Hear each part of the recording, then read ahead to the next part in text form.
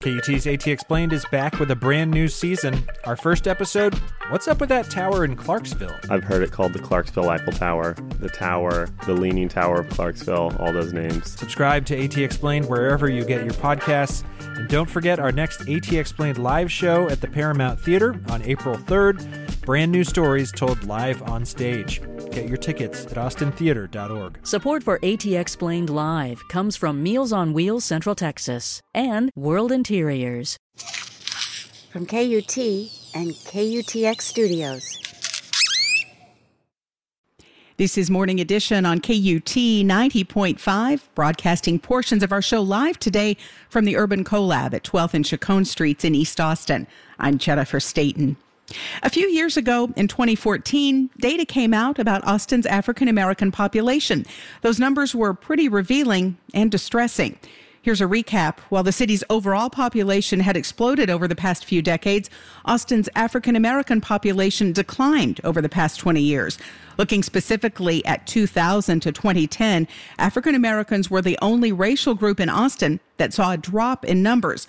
Austin was also the only fast-growing city in the country that had a decrease in its African-American population during that stretch. Dr. Eric Tang is an associate professor at the Institute for Urban Policy Research and Analysis at UT Austin. After analyzing that data a few years back, Tang wanted to look more closely at why African-Americans were leaving Austin, specifically East Austin. To find out, he went straight to the source. I talked with Eric Tang recently about this new research. We realized that many of the folks who had moved out of the city limits to outlying suburban areas return on Sundays for church, and this gave us an opportunity to interview them after church services. We interviewed about 100 former residents of Austin who return on Sundays and found that the vast majority of them felt that they had moved not out of choice, but because they felt compelled to move due to affordability, especially housing affordability. How then did people rate their quality of life after leaving? By and large, our respondents said that their quality of life decreased. Their quality of life, especially in the eastern reaches of the city, is inferior to what they experienced when they lived in the urban core. So the defining feature of gentrification isn't so much that neighborhoods turn over and, there are new populations with higher incomes that move in. It's the displacement of longstanding residents from the urban core to areas where they're more vulnerable.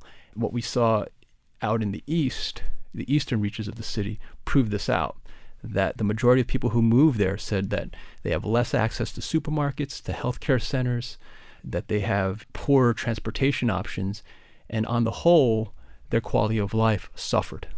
Did that surprise you at all?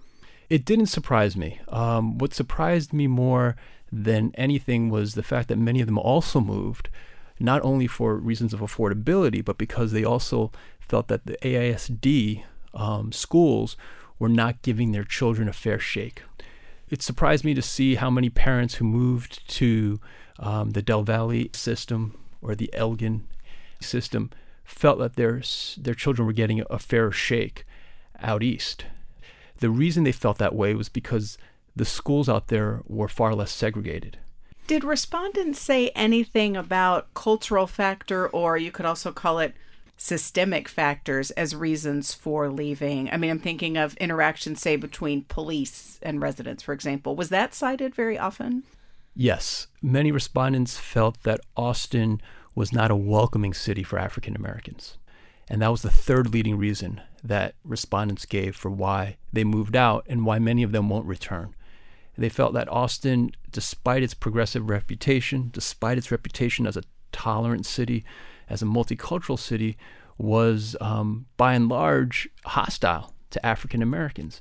In addition to that, the black public sphere in Austin, which used to be on the east side, 12th Street, 11th Street, has over the past 2 or 3 decades been decimated, owing to gentrification, but also before that, urban renewal efforts. There isn't this draw, this magnet, this nucleus here in East Austin that keeps many residents here, African American residents that is, that continues to draw them back to the urban core. I think you asked respondents if they would ever come back to Austin. What did they tell you when you asked them, would you ever come back? a majority of respondents said that they would come back if housing were more affordable, if they could. And this did surprise us, especially coming from respondents who moved north to Pflugerville and Round Rock, where their amenities are pretty good and where their quality of life on the whole is satisfactory. And so this points to this ineluctable sense of rootedness that many African-American Austinites have to their old communities.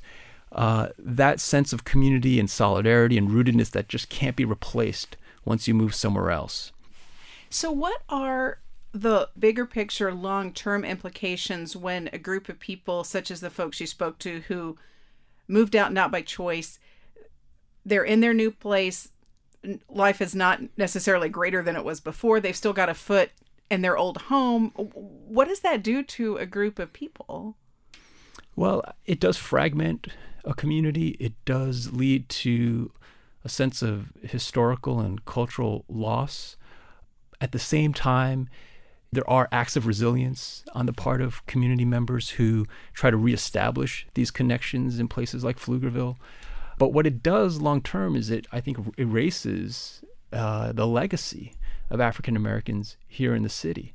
And it overlooks the importance of this community historically to Austin. And I think what it should flag for all of us is the need to deal with the affordability crisis in Austin writ large. Because what happened to the African American population with respect to displacement and outmigration is, on the one hand, singular because it disproportionately impacted them, but not unique, meaning that what happened to them is a bellwether for the rest of the city. Every community, in some measure, is being affected by the affordability crisis that drove so many African Americans out of the city.